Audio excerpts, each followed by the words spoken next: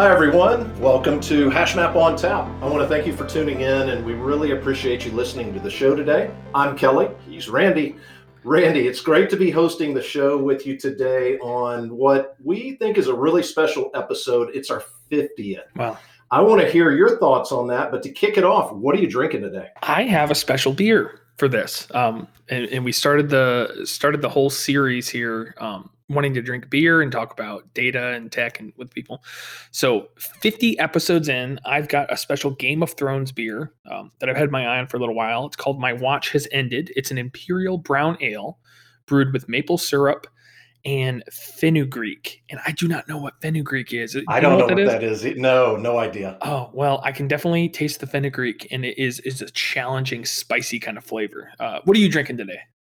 Yeah, no, that sounds really interesting. Let me ask you, is the spice, is it a hot spice or is it a just more of a No, it's like it's it's a warmth, with the maple syrup and everything. yeah, And it being okay. a brown ale, Yeah. it's actually a great beer for this time of year, early winter kind of feel. Like I can see, yeah. So it's a little on the bitterer side, but the sweetness of the syrup balances it out. It's pretty good. Nice.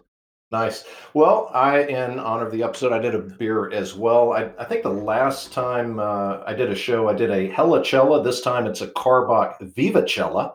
I'm having to go, deep into the archives here on something that I haven't had before. But this is a salt and lime infused, and so far really good. Enjoying it. Obviously brewed in Texas, my Wow. home state, and yeah, I do Carbox quite a bit. So this one's really good. Have you had this one before? The Vivacella? I've not had that. I don't like either salty or lime style beers. Even just the thought of lime makes me think of like margaritas or things like Yeah, that.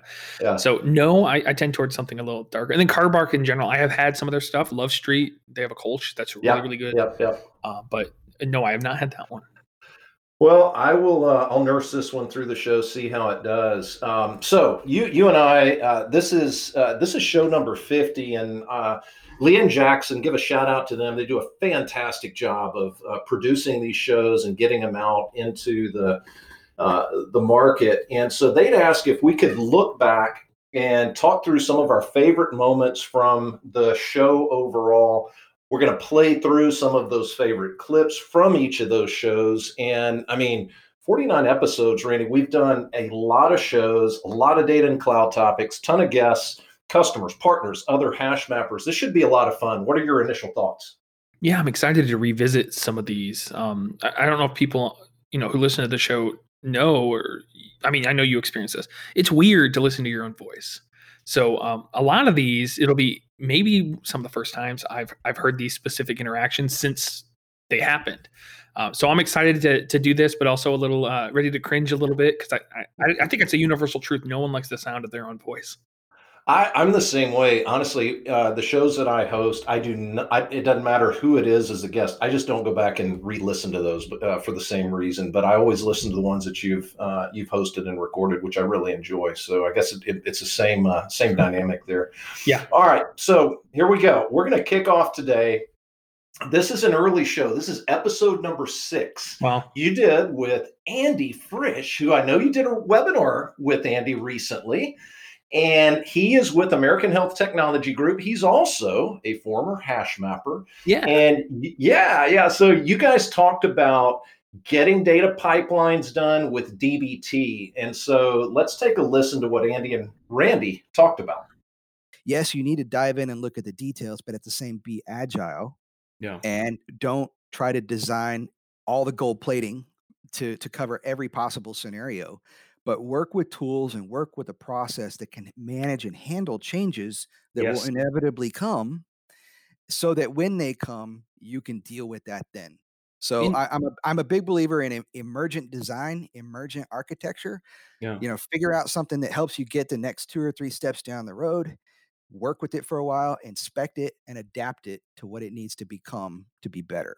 There's something about data warehousing in particular, and I don't know if this is just a legacy mindset or what, but I see a lot of clients think, okay, we just need to gather the requirements, and then we'll know what the data warehouse needs to be, and then we'll build the data warehouse, and now we're done, like it's a house. And Yeah. that's not true. That may have been more true in days past, but today it's a living, breathing thing, right? With changing requirements, changing sources change in all different kinds of ways. And The tools you would use today are not the ones you're going to use tomorrow. So if you decide you're going to build this warehouse with an upfront design investment that will pay off because it'll just be done, I think you're going to be burned if you don't accept change as a first class activity in your process.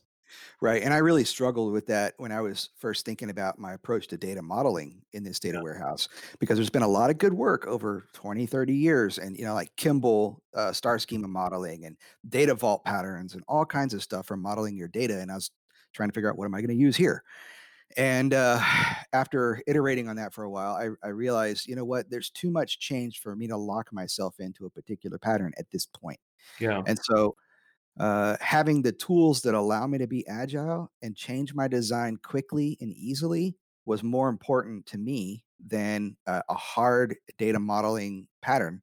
And so I'm going with what works for right now, that makes good sense based off of the business that I'm working with, and relying on the tools to help me change it when I need to.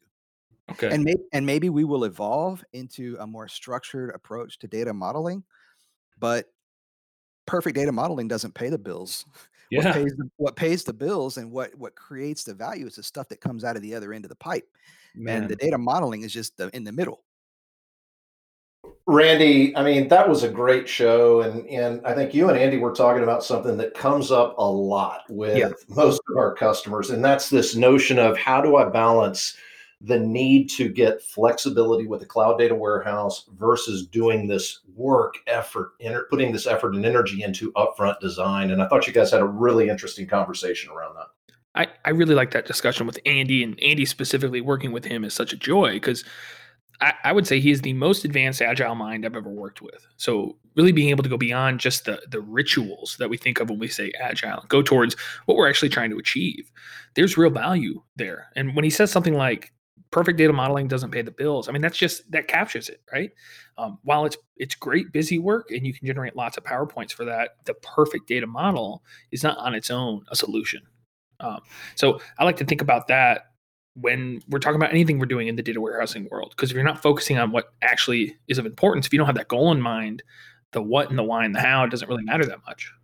Yeah, I think, in if you go back, say, 20 years when it was basically one type of data, we had structured data coming into the data warehouse from our source databases, right? Relational. Now, I mean, we've got an onslaught of data sources, we've got an onslaught of data types, and to put a rigid structure around your data warehouse or cloud data platform can really box you in if you're not careful. Correct. And it can ultimately, I think, distract you from actually figuring out what is the outcome. What should the dashboard or the widget or the decision that needs to be made be if all you do is focus on type 2 dimensional modeling, which has its place for sure, but it is not itself a value add, in my opinion. Yeah, and it can also distract you from that equation we talk about a lot, that simple equation, speed to impact, right? Oh, Speed yeah. to business impact gets you relevancy. And if you take too long, you will become irrelevant very, very quickly. People will go find another way to do it. All right, cool. All right, let's go into clip number two. So we've got a great partner, Fivetran. Yeah. They have a really interesting solution. You talked on episode 31, kind of in the middle of this year. You talked with Fraser Harris, one of their product directors, about this notion of maniacal focus on user experiences. Let's listen to what Fraser had to say. There was this great quote from the founder of Mixpanel, or he tweeted, "Great products are not from adding things; it's from maniacal focus on one good problem." I think I added the word maniacal, but yeah, Okay. but I like it. Our VP of customer success is always like maniacal. We got to be maniacal, all right? And it's like, all right, Troy, I'm with you. We're maniacal, Okay. and but it really is like why is Fivetran a great product? And in my mind, and I think most of our customers would agree, it's because of this maniacal focus on ease of use. And we just keep going back to the same set of problems being like, well, where's the friction here? Where and friction comes in from in terms of the user experience. Like, how does someone set up Fivetran? How does someone understand what Fivetran is doing? How fresh is their data? Questions like that. But even more in my mind, the most important user experience of Fivetran, the most important user interface is the data in the schema that you see in the data warehouse. And the most important user experience is the queries you write. And we have this maniacal focus, a team of product managers as well as engineers working on making great schemas. And I think that's extremely unique in this industry, is that real focus. Yep. And so if you are ever thinking about, well, what tool should I use? You have to set up Fivetran and actually see the data, because your analysts will be so much more productive. Like from even like tiny things, like consistently calling columns certain things, so that just reading the schema, what that is. Like, is this a Yeah. primary key? Well, it ends with underscore ID. To like broader things where it's fully normalized, which means there's never any denormalized data, any duplicates. There's always one place with the correctly updated data, and we guarantee that it's updated. Yeah, so with that clip, that was really interesting, and it's a good example of you, Kelly, recruiting awesome guests for this program. Because the first one with Andy, he was a friend of mine. Early episode, I had an instinct he might say yes, but getting VP of product for Fivetran, and they had just announced their unicorn status, right? They were hot right then. They're still hot now. Yeah. So that's been really exciting to be able to get these interesting people from very large organizations, and for him to discuss some of their focus on ease of use, it just brings to the forefront. When I think of the stack, the modern data stack that I get to use, if I had to pick the one piece, please don't send me back to Hadoop, it would be the Fivetran piece. I love Snowflake, I love DBT, I love a lot of these tools, but I would rather wrestle with Spark than have to go back to writing endless ETL personally. What did you think of that clip? Yeah, no, I love that idea of reducing friction in the data engineering, data integration pipeline, and really the whole process. And I feel like he was talking about, I don't know that he said these words, but that idea of working backwards from the user experience. What is that user expecting? How can we improve that user's life by what we're doing in the data delivery space? I thought was really, really interesting. And I think, Fivetran as a fully automated, fully managed solution in that space, if those data sources and targets are available in the Fivetran portfolio, I like to think about it. I mean, there's no reason you should not try that out. I mean, it's Correct. literally that simple. And And you just, especially now, their pricing models change from, I Yeah. think, even when we recorded that, I didn't know if this is out at Mhm. that time or not. But now there's no upfront commitment. You can just turn it on, give it a try, and then honestly, I cannot see going and seeing it's a competitive advantage to save $20 a month and spend tons and tons of developer hours to get some source done by hand. That's going to change. It's going to break. Just use that tool. I mean, that's my opinion. Yeah, I agree with you. You did reference the fact that recruiting is tough. It doesn't matter what type of recruiting you're doing, and we Yeah. do really appreciate all the guests who've come on the show. I know they've kind of gotten asked out of the blue in a lot of cases, so really nice to have a wide variety of guests. Hey, let me ask you. We've had a number of hash mappers on the show, and you did an episode with a Chinmay Lakat. Oh That yeah. was a Yeah. lot. I thought it was a lot of fun. She's not a long time hash mapper, been here a couple of years.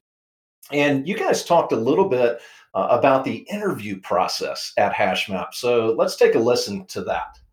And I can't believe it's already been 10 years now that I'm in this field. And so I was in Bangalore, right now in Canada. I moved here for about a year ago. And that's when I interviewed for HashMap. And I'm glad because HashMap was the only company that really interviewed me in depth about a lot of concepts in Spark. It's one of the platforms to do your big data processing. And I enjoyed the interview. It was different. It was more technical, more geared towards how an engineer would think, challenged you, So that's how I got on board, and it's been a year now, and I'm liking it. Really? Okay. So now this isn't your first time in consulting, right? Actually, Have you always worked no, as a consultant? this is my first time Really? consulting, because I've been like secluded, sit in your cubicle, software engineer, going tap on my system, and that was about it. And that's what's so refreshing about this, because I think this is gearing me up for the next role, so to speak. So it's not just about coding away in a private corner. Once you get to a certain point, you might also learn how to share the knowledge Yeah. No, that's important. And you mentioned the technical interview with HashMap. I also had a super technical interview, which was kind of scary. So I got on a flight with a backpack to go to our headquarters in Atlanta, super last minute for like an in-person interview. I was recommended by a friend for this role. I fly, I meet the owners. It's super late. We go to their office. It's like getting dark, and they're both just like mad dogging me, right? Just like staring me down. Sounds like a And movie then script. Yeah. it was like a movie. The whole time I'm so nervous because I'd never considered a career in consulting. I was leaving Exxon at the time, which a lot of my like peers, from their perspective, once you have that gig, you're like set. Like you could just chill at Exxon for 30 years, collect a Uh-huh. pension, Mhm. and be done. But I wanted to do something different. And you're right. The technical nature of the interview, we ended up talking about like how CPUs do like Wow, instruction that in pipelining, which depth. I had no business discussing that. Our founder, right? He's got an electrical engineering background, so he's just like throwing it at me. And we talked Spark as well. So I agree. The interview process for HashMap is something that's nice because it's not just like, I don't know, something that annoyed me in job interviews is they'd be like, okay, what were your grades in like university? And I'm like, oh, are you kidding me? Because are you serious? That's what you want to ask me? And HashMap, they just That's never true, ask exactly. Because about what's that. important, in this field is whether you can apply the concepts. You'll be expected to learn all the way throughout your lifetime here in Yeah. this industry. That's fine, but are you able to apply it? Challenge yourself. Think. Yeah. Yep. And there's also like components of being able to work together, work under Yeah. pressure, like to like be Yeah. communicative. You develop yourself in a well-rounded manner. Yeah. All right. So, Randy, I mean, you talk about somebody like Chinmay, who a lot of times is behind the scenes, if you will. I mean, that Yeah. she's certainly working with our key customers on a daily basis, but it's not like, she's out there creating videos and doing webinars and a lot of customer facing things other than that project that she may be on. And I think there's a lot of hidden gems like Chinmay hidden across HashMap that may interact with one customer. And it was really interesting to hear this conversation that you guys had about some of the interview process here. That has been such an exciting part of doing this podcast specifically because it gives you an excuse to like break out of the normal rut of who does what, who talks to who. So otherwise, Chinmay, I mean, we might chat when things go wrong or a new project starting up, but if things are going, smoothly and she's still on a project, we might not chat unless something like this comes up. So being able to speak with her, it was really exciting, and to be able to uncover these hidden gems, like you said, and that interview process. I wanted to mention that was exactly 3 years ago this week that happened. Yeah, and the interviewing process I think has gotten a little less intimidating, but no less technical.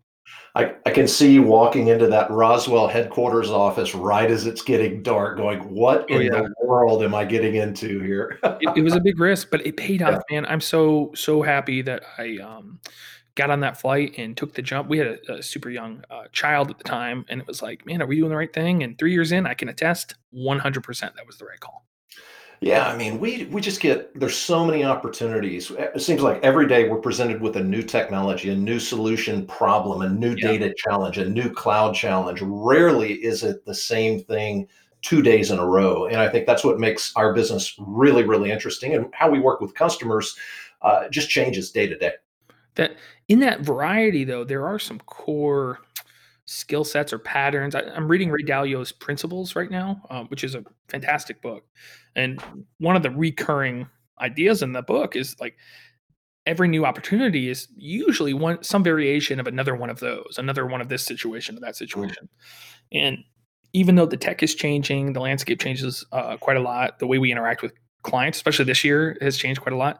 There's still a lot of another one of those opportunities where we can take the lessons, like Chinmay has mentioned in that episode, of Spark and Hadoop, and repurpose those for a cloud first environment. So you're right, the tech changes, but having that lineage really helps you to learn and move fast.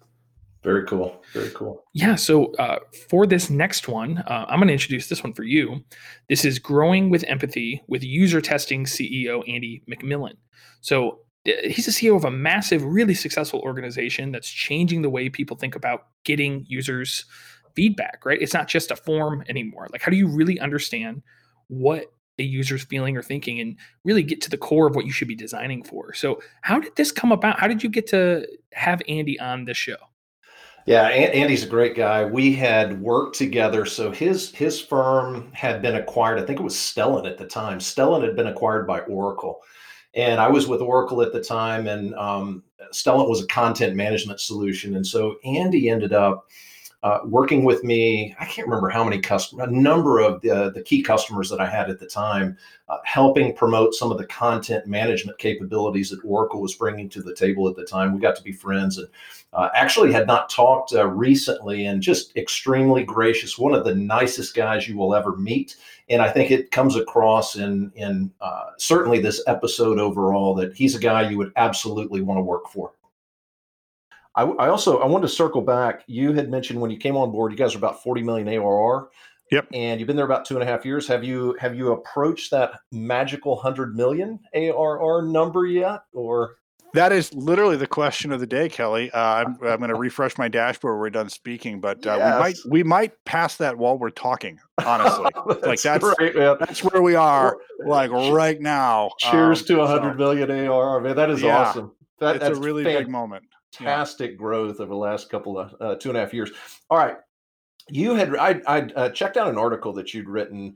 You were talking about the fact that if companies only focus on data and analytics, and we are, full disclosure, we are a data and analytics consulting firm, but you said that can limit you. What did you mean by that?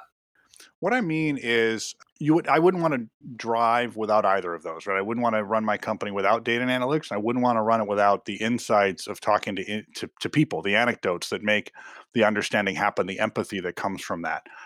You both don't want to run your world entirely out of a conversation you've had with a handful of customers. At the same time, it's really hard to motivate your whole company if the goal is to get something from 37% to 39% and you can't explain who cares about that or why it matters or show them what that's really about. And so we think the value is the idea that you're bringing these things together. I want to understand if conversion on this area of my flow is dropping, I need to know that. I also need to know why, and I need to know with whom is it dropping and how do I connect with them and understand what that is. Is it changing preferences? Is it some design change that we've made? Is it sentiment about another brand that's in the space? Like I have to go in and find that out. And I actually find when you marry the two, when you're explaining to folks what's happening, is really powerful. And I know we never like to think of politicians as the way things get done, but you'll notice that when politicians over hundreds of years are trying to figure out how to compel people to do something, they usually tell you about the data. They'll tell you some story about whatever it is, healthcare or the military, it doesn't matter what it is, pick a topic. Right. And then they tell you about a person they met in Iowa, and it's like you kind of, you get this image and you go, oh, like I understand the emotional part of why this matters. And I think that's when these two worlds kind of come together. Like I want to understand what's happening. I want to understand it holistically. I want to understand what I'm measuring. I also want to understand, like, how does it impact people? Like, how do they feel when this happens? Why does this matter to my business? And I think neither of those are replaceable. Like you need both of those. Man, that whole episode is such a goldmine. Just the way he talks about the detective work of really getting into the story and the why and the who of using apps or using services. It's really compelling. Man, I could have just listened to that for a long time. Yeah, he makes so many great points throughout that episode, and even in that clip, I think he's talking a little bit about the way that if you just look at data, and we rely on it a lot. I mean, there's no two ways about it. We can become extremely dependent on what the data tells us. Yeah. But I think his point that he's trying to make is there's always a story behind that as well. What's the true meaning? What's the true reason behind why something is happening or what you're trying to achieve? And I think if we can dig into, call it that story a little bit that's behind the numbers, we can really understand our business a lot better. The coolest part to me, though, man, on that show was that 100 million ARR. So 40 million to 100 million in 2.5 years is just phenomenal. And he was literally hitting refresh on the dashboard. He said his sales ops, they just had a few more deals they needed to get in. They just needed a couple $100,000. So that's a big moment. And he talked in that episode about his role, like taking over for like a founder CEO and what that process was like. Man, that's a great episode. Yeah, it's very different, right? You come Yeah. in, if you are a founder CEO versus taking over for a founder CEO. I mean, those are two A lot of really, pressure, oh, right? yeah, Probably a beloved founder CEO. Like there's a cult personality behind this person. And also being able to say, you know what, the thing that got me here isn't going to get me there. Just a lot of stuff going on. yeah. He's done that at least twice that I know of. Definitely an episode worth checking out. So, all right, Wow. number 5 on the list, Randy. So Snowflake's been a fantastic partner with Oh, HashGraph yeah. since 2018. Last 3 years, just really off the charts. And you had an opportunity to have a good friend of ours, Kent Graziano, on the show to talk a little Snowflake. This was early in the show's. Oh, yeah, the man himself. Yeah, We were lucky to get this guy too. episode 7. And I remember we were at, I want to say maybe it was a Data for Breakfast. I can't remember what the event. Oh, yeah. And you went up, just walked right up to them. Yeah, And I was a little awestruck because he's the guy, right? He's the chief evangelist. Couldn't be more down to earth. yeah, traveling all over the place, and again, just really humble, really gracious. Oh yeah, happy to come on the show, and everybody, for everybody listening in, he's our first repeat guest as well, so that show will be out there in a little while. But let's listen to this clip that Leanne Jackson put together and see what Ken had to say. One of the things that they added shortly after I joined was the multi-cluster warehouse. Yeah. And the whole system is called multi-cluster shared data architecture. But then we added a feature called multi-cluster warehouse that allows you to do automatic horizontal scaling. Yeah. So you start with a single cluster of however many nodes and set it up for the multi-cluster warehouse. Then if it starts getting concurrency contention because too many users coming in, so that example I gave before, you got 100 users and it's been running along fine, and now all of a sudden it's 200 and then 300 and then 400, and the queries start getting queued, multi-cluster warehouse will automatically spin up a parallel cluster and load balance between those two clusters. And it can go all the way out to 10 clusters. And that was just like incredible, because that was always the challenge we were trying to do when I worked in the Oracle space in particular is, how do we get more CPUs? How do we distribute this? And I know in the Teradata world and the other MPP systems, people were always challenged with that is, do we have enough nodes? And how do we spread that load out easily so that everybody gets to do what they want? And basically it's a lot of work to do. And in Snowflake, it's you set up the feature and then you don't do anything. The system uses statistics and metadata and a little bit of machine learning to go, hey, we've got a bunch of queries over here starting to queue up. Okay. Yeah. Turn on this node, configure it, and it's nearly instant, which is the crazy part on top of it. Yeah. So, man, Ken hit on some great thoughts there. And as he was talking, I was thinking that, for us, I mean, Snowflake checks a lot of those boxes. He talked specifically about that scalability aspect of Snowflake, which is almost unmatched in the industry right now. Thoughts on that episode and that particular clip, Randy? Gosh, Kent is just he's one of the most interesting people to talk to while not being intimidating. Right? His passion for the subject matters is infectious. It makes you want to talk more about it and geek out and just build that community. So I really like being in a room that Kent's in or being on a call that Kent's on. And that technology specifically, that moment, he's talking about that spark when you first really realize how different Snowflake is. And I think after working with Snowflake for a few years, it can be easy to take for granted all its offering is, of course it's great, but none of what Snowflake does, at least to me, was obvious until you saw it. Like a lot of good design, it's obvious in retrospect, but until you see it, like you just don't know. And working on that first Snowflake project ever, I was only coming in because it was kind of a sticky SQL issue that we were trying to do for a demo for a Zero to Snowflake training. Our old CTO was working on it and didn't have time, so he asked me to take a look at it. And I got the SQL out, and I was expecting that to be the easy part, right? Because in Spark, that's the easy part. And in Impala and in these other tools, the easy part is the query. And then I ran the query and it was done. It was like, wait, that's it? That's all you have to do is NoSQL and you're done? Man, that just thinking about, I remember telling Chris at the time, our old CTO, man, I feel like a one-man army now. All the things I can do with this, like, gosh, let's move on to bigger problems. Yeah, no, I agree. And again, you go back and you look at Snowflake to where it was then, where it is today, I guess when it started and where it is today. And you're able to move so fast, create those outcomes so quickly, and really that ecosystem's continuing to expand as well around it. So I'm having more and more choice. So yeah, looking forward to hearing more from Kent in the near future on the show. So we've certainly had, we've talked a little bit, a couple of clips, HashMappers and partners, and obviously a customer. We had another customer on. You talked to Ivan Alvarez with NCR a few episodes back, and had a really interesting, I would say there certainly was talk about technology, but you guys also hit on some, I guess, more philosophical topics and partnership and collaboration, trust type topics. I think it's really interesting what you guys dove into. So let's have a listen to Yvonne and Randy.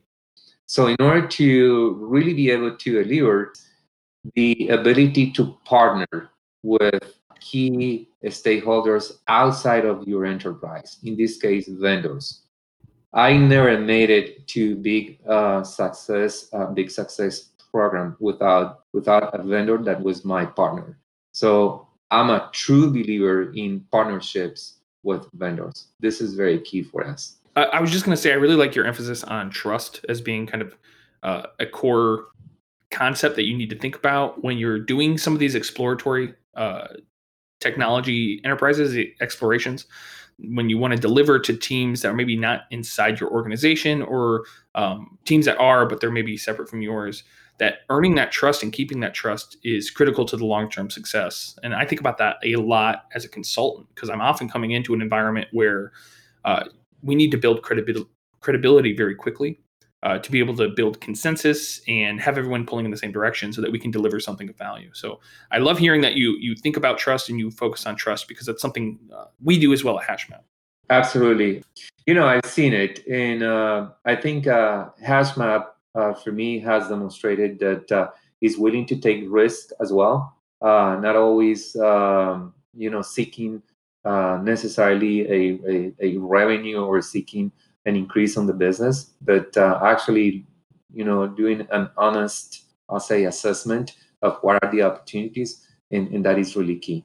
That's been something that's attracted me to HashMap and has kept me here for, 3 years and counting, right? Is that I'm never in a position where I have to just recommend a tool or an approach to a client that would maybe be good for us in the short term, but is bad for that client. I can always give a legitimate, good faith recommendation for an architecture or an approach that is going to be best for the client. And maybe month to month, right, we might not be able to sell 5 additional consultants, but long term, over the course of 5 years, 10 years with a client, we can build a much richer relationship. So there are companies who I think do that kind of consulting approach, where they're really just looking for the short term, throw people on something, even if it's not the right fit for a client.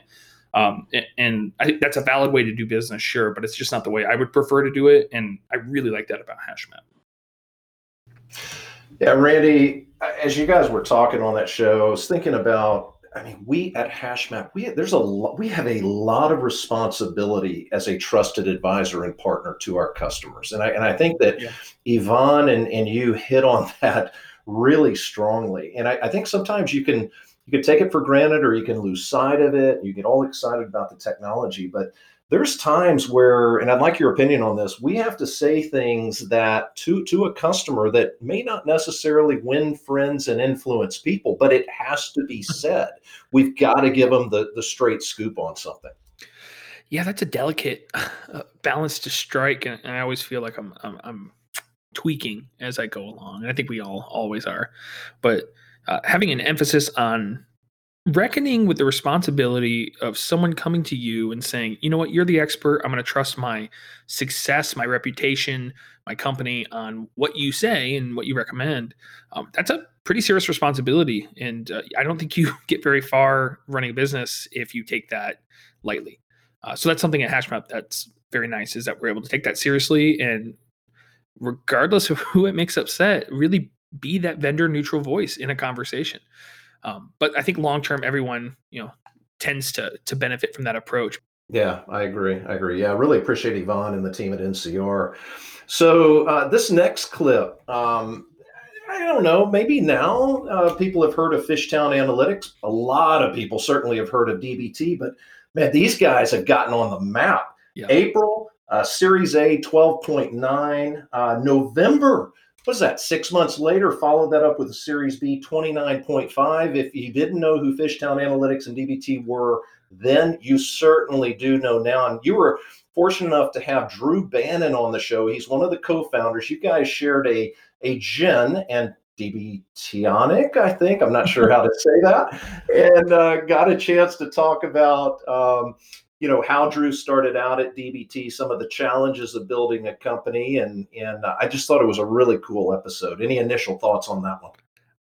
Drew is just so generous with his time, both for a podcast like this. I know he's been in other programs, and then in the DBT Slack as well. Anyone has a question, he's always jumping in and helping people. And I know he's busy doing other stuff, especially with all this fundraising. Yeah, that's a good point. If you're not part of the DBT Slack community, definitely check that out. Very, very active. All right, let's check out this clip with Drew and Randy. We started building DBT as an open source project back when we worked at a company called RJ Metrics.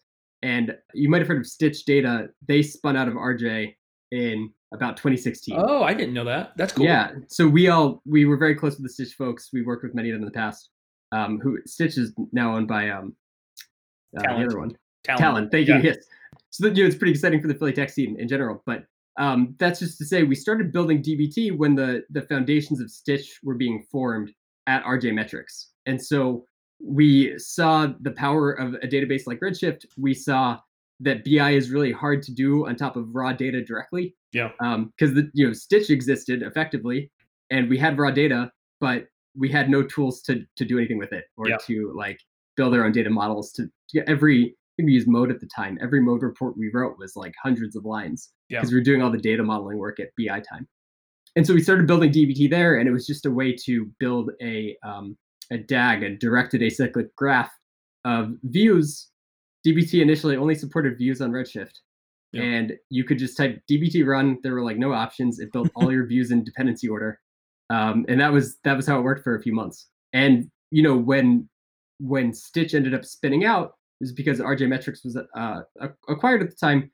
And we spun out Fishtown Analytics at the same time to build DBT and at the time do a lot of consulting work implementing advanced analytics on this new stack for other companies. Yeah. And what made you decide to start your own company? Like you personally, Drew, how did you decide I'm going to make this jump? Is this something that's been an interest of yours for a long time, or did it kind of surprise you? If I drink 6 more gin and tonics, I'll tell you the real truth. Okay. Just kidding. It wasn't really something I planned to do. Yeah. At that point, I mean, here's the full truth. I was still in college when RJ Metrics was kind of split apart into some different companies and Fishtown spun out. I just graduated, I think a week after that was announced. And so I was trying to figure out what do I want to do for my career? And I saw Tristan was, I worked with Tristan at RJ Metrics directly. Tristan was starting Fishtown, and I thought, I don't have anything better going on right now. And I enjoy working on DBT, so maybe we'll just keep doing it. But this is a thing that we used internally. Nobody really knew about it. We were excited, but it wasn't obvious that if you fast forwarded 4 years, I would be on a podcast with people asking me questions about it at that time anyway. So I'm very glad I did, and fortunate to have been surrounded by so many great folks at RJ Metrics that I learned a ton from, and got to be in this environment so early. But yeah, the truth is, I feel like I hopped on.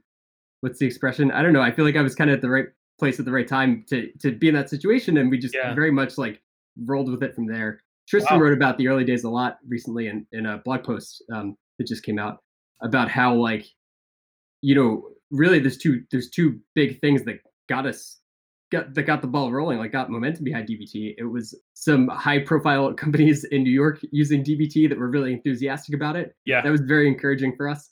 And two was honestly a lot of this anonymous event tracking where we could see it's not 3 companies that are using DBT, it's 10. And then the next, month, it's not 10, but it's 20. And you're like, okay, well, what's going to happen next month? Hey, Randy, so just Yeah. so much to hit on in that show. I know you and I are both fans of also Nathan Lotka's podcast. He has tons of SaaS startups on there. But man, what Drew was talking about with Fishtown and DBT, you go back, and something I know we're passionate about at HashMap as well, these open source roots, this open source community-based approach. Recently, they just announced, Fishtown announced that they're making available, for instance, DBT fundamentals training at no charge. I mean, Yeah. these are the kind of things you see from open source founded companies. And it was just a fantastic discussion. This was a month after their Series A round, right? Oh yeah, it just happened. And man, Drew, he talks about DAGs so much, and that got me thinking about, for maybe a week or so after this episode, just the interesting parts of a DAG or just graphs in general. And that was the roots of the idea that maybe we should start Snowflake Inspector. Is that right? Wow. The graphical view of this graph. I'm not exactly sure if it's acyclic or not, so it might not be a DAG, but it is directed. And it's cool to go back and revisit this and see those kernels start to germinate. Man, that is awesome. The thing that always has stood out to me, and I think you said this as it relates to DBT, you may have been talking to a customer at the time. In fact, I think you were. You said, Mr. Customer, if you don't use DBT, if you don't take that and incorporate it into your architecture, you will have to build DBT. You essentially are going to Those are your options. customize it. It is that critical to what you're doing from a cloud data warehousing perspective. Absolutely. So, yeah, really, really cool. Great show. So next clip, this one was so intimidating to me. I asked you, please, Kelly, early on, can you take this one? Denise Pearson, Chief Marketing Officer for Snowflake. Massive, super successful, largest tech IPO ever. And Kelly the man, as usual, comes through and gets an incredible guest on this show. What do you think about this episode? So Denise, again, one of the nicest ladies. She's very intense, but man, she's just got a passion. So CMO of Snowflake, she's got this passion for having marketing be this enabler for sales, not having marketing exist on its own, but marketing really is a driver for sales. And just had a great time. Obviously, we were.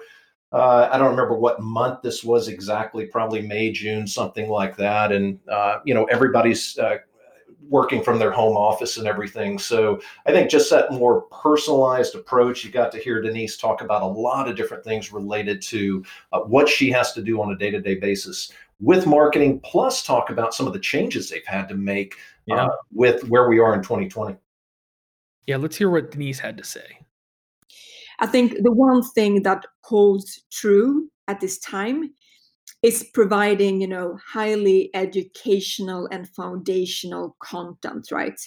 The content is king, and this is of course something you're exceptional at HashMap as well. If I have to give you some feedback on that as well. So if we of course use data extensively at Snowflake to really understand what our customers gravitating towards. And it's all that really foundational, educational, content. In the past, we did a lot of workshops with, virtual, with our hands-on lab, those things.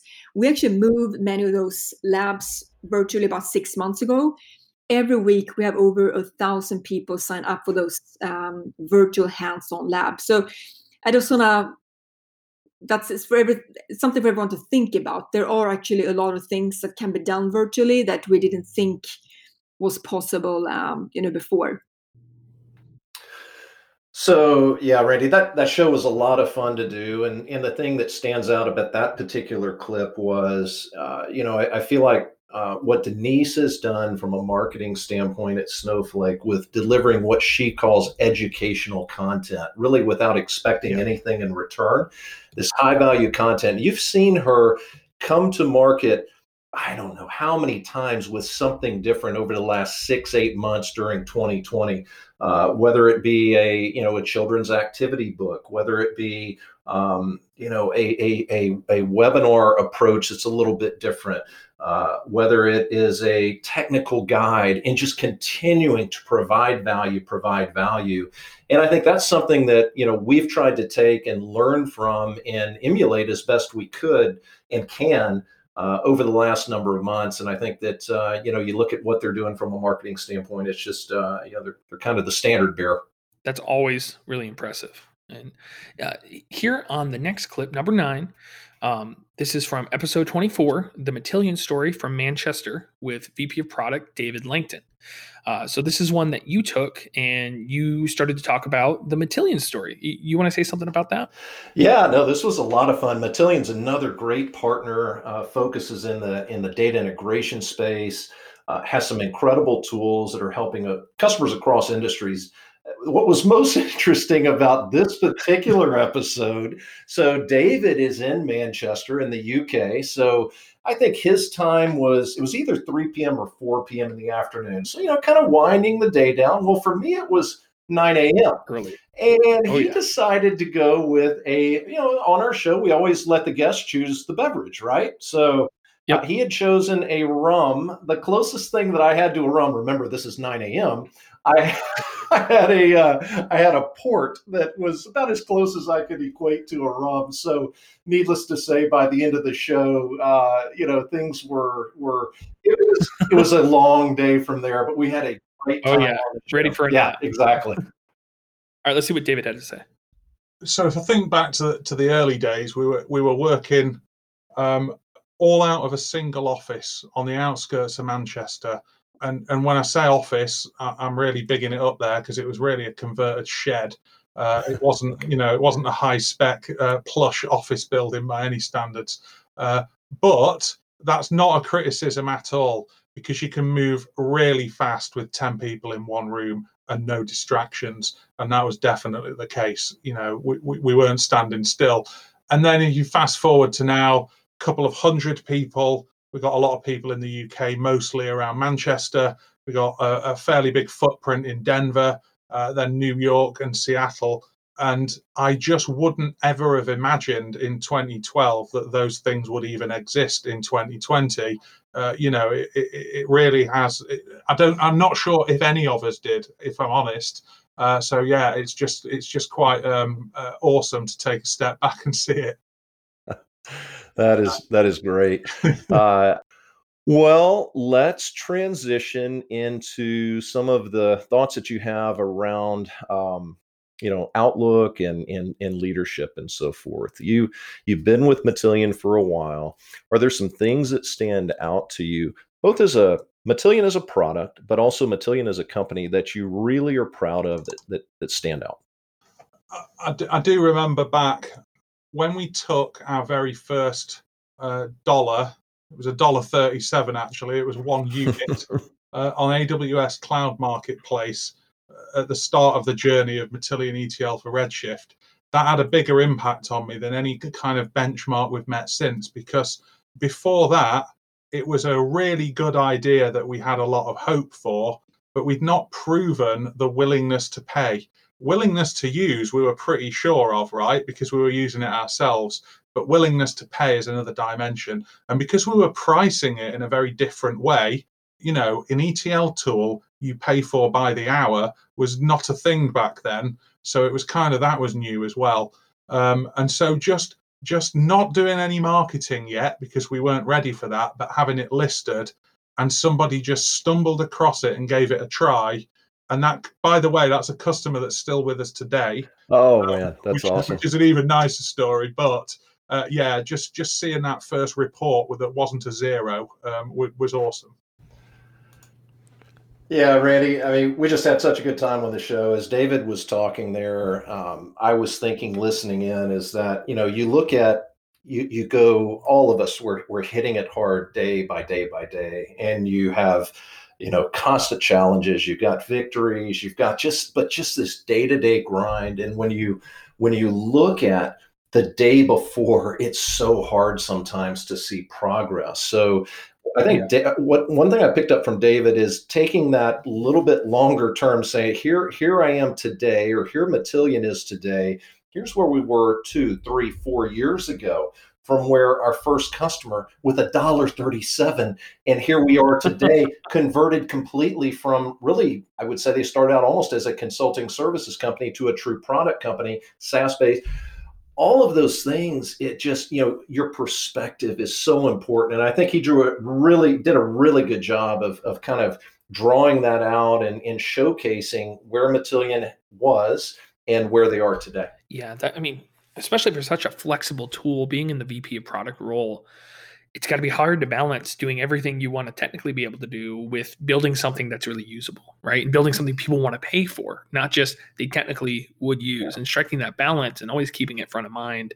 That's impressive. I really like talking to the product folks we've had, because they across the board have that focus that if you don't have that user first mentality, you're going to miss something and you're going to end up, just another used to be.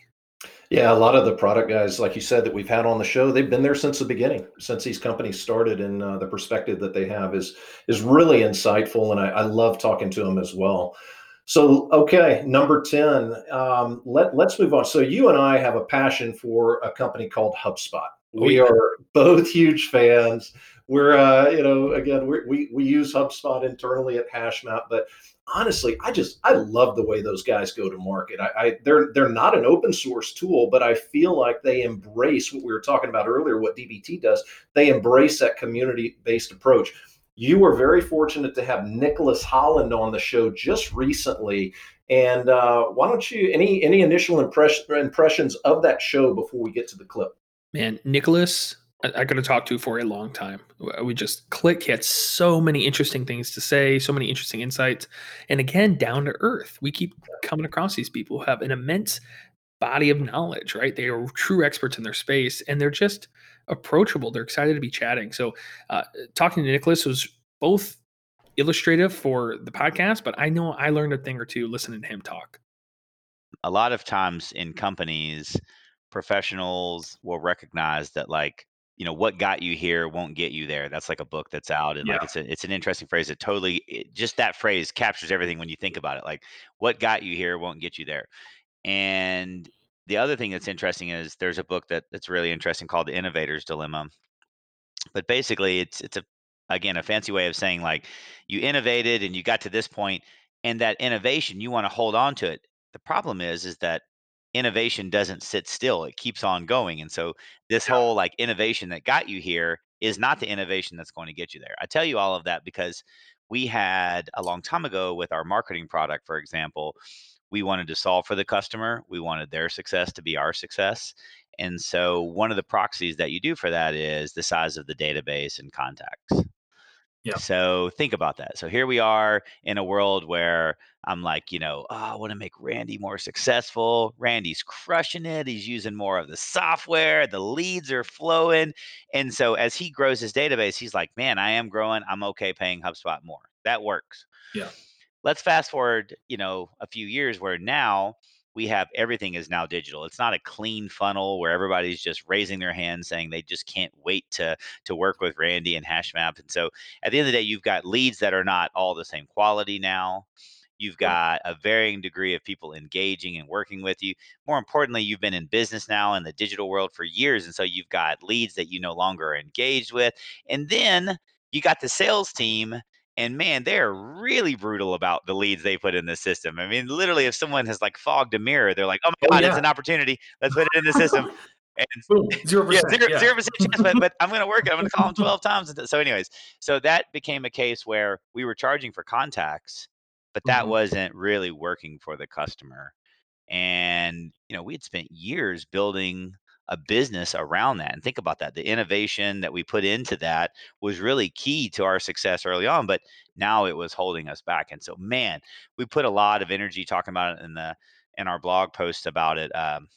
It's actually in our Medium blog post, but about how we just recognized it wasn't working anymore. It wasn't solving for the customer. It wasn't meeting them where they were. It didn't kind of meet the changes of customers. And so we put almost 2 years of work into preparing for how do we get to a world where we just charge for marketing contacts, meaning contacts you're actively engaged with in marketing, and we don't charge for the others. And boy, it was tough, but it is a reflection of how, like, even a company at HubSpot size, it's like being a parent. It's easy to say what you want it's hard to do it. Do what I say, not what I do.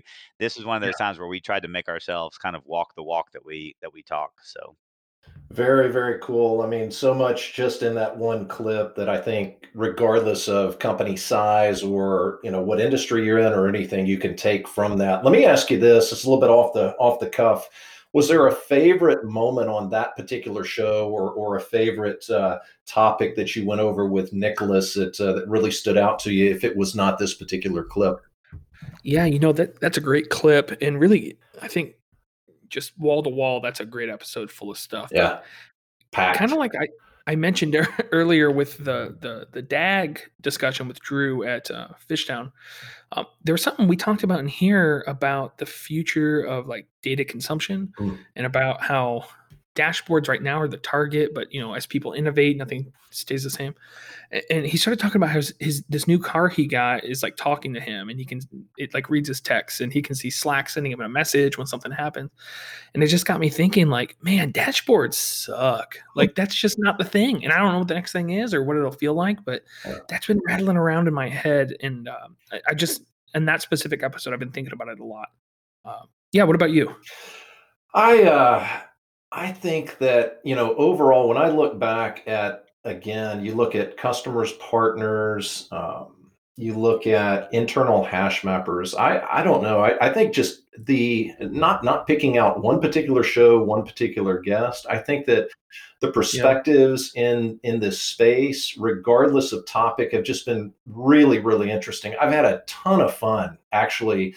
I don't know, I guess you'd call it doing the interviews, having the conversations. I've loved doing the ones that, we do internally with just hash mappers, but I've also really enjoyed the ones that are externally facing as well. And I mean, I just can't say thank you enough to all of our guests that have come on the show, given up their time and really been extremely insightful and thoughtful throughout this process. So just a huge thank you to everybody that's come on the show today. And I got to say to our producers as well, Lee and Jack, just doing a fantastic job on that. Yeah, I agree with the 50 episodes. I mean, I didn't imagine we would go this regularly or this long, but it's become a real highlight and a useful tool both for coming up with new ideas or getting new insights, and really as a tool for talking to people who ordinarily, if just in the day-to-day workflow, we don't get a chance to cross paths with. And for me, I feel lucky, almost guilty, like I'm cheating somehow, getting this competitive advantage of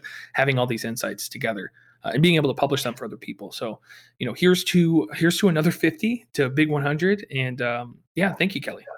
Yeah, thank you, Randy. Cheers to another 50. And that was a huge amount of fun. I thoroughly enjoyed that, getting to listen to all those clips today and talk about them. And as always, just a huge thank you to everyone that listened in to the show today. We really appreciate everybody. We'd encourage you to subscribe to the show. Check us out on hashmapinc.com. Subscribe to the podcast and send us any feedback or comments that you have, your thoughts. We would love to hear from you. And we will see you soon on another episode. Take care. Cheers.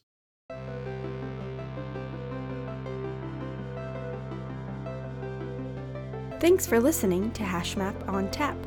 Be sure to subscribe for weekly new episodes and visit HashMap's Medium blog for new data and cloud technology perspectives. If you have any comments or suggestions for the podcast, please visit the HashMap on Tap page on HashMap's website. We'd love to hear from you. Thanks for tuning in.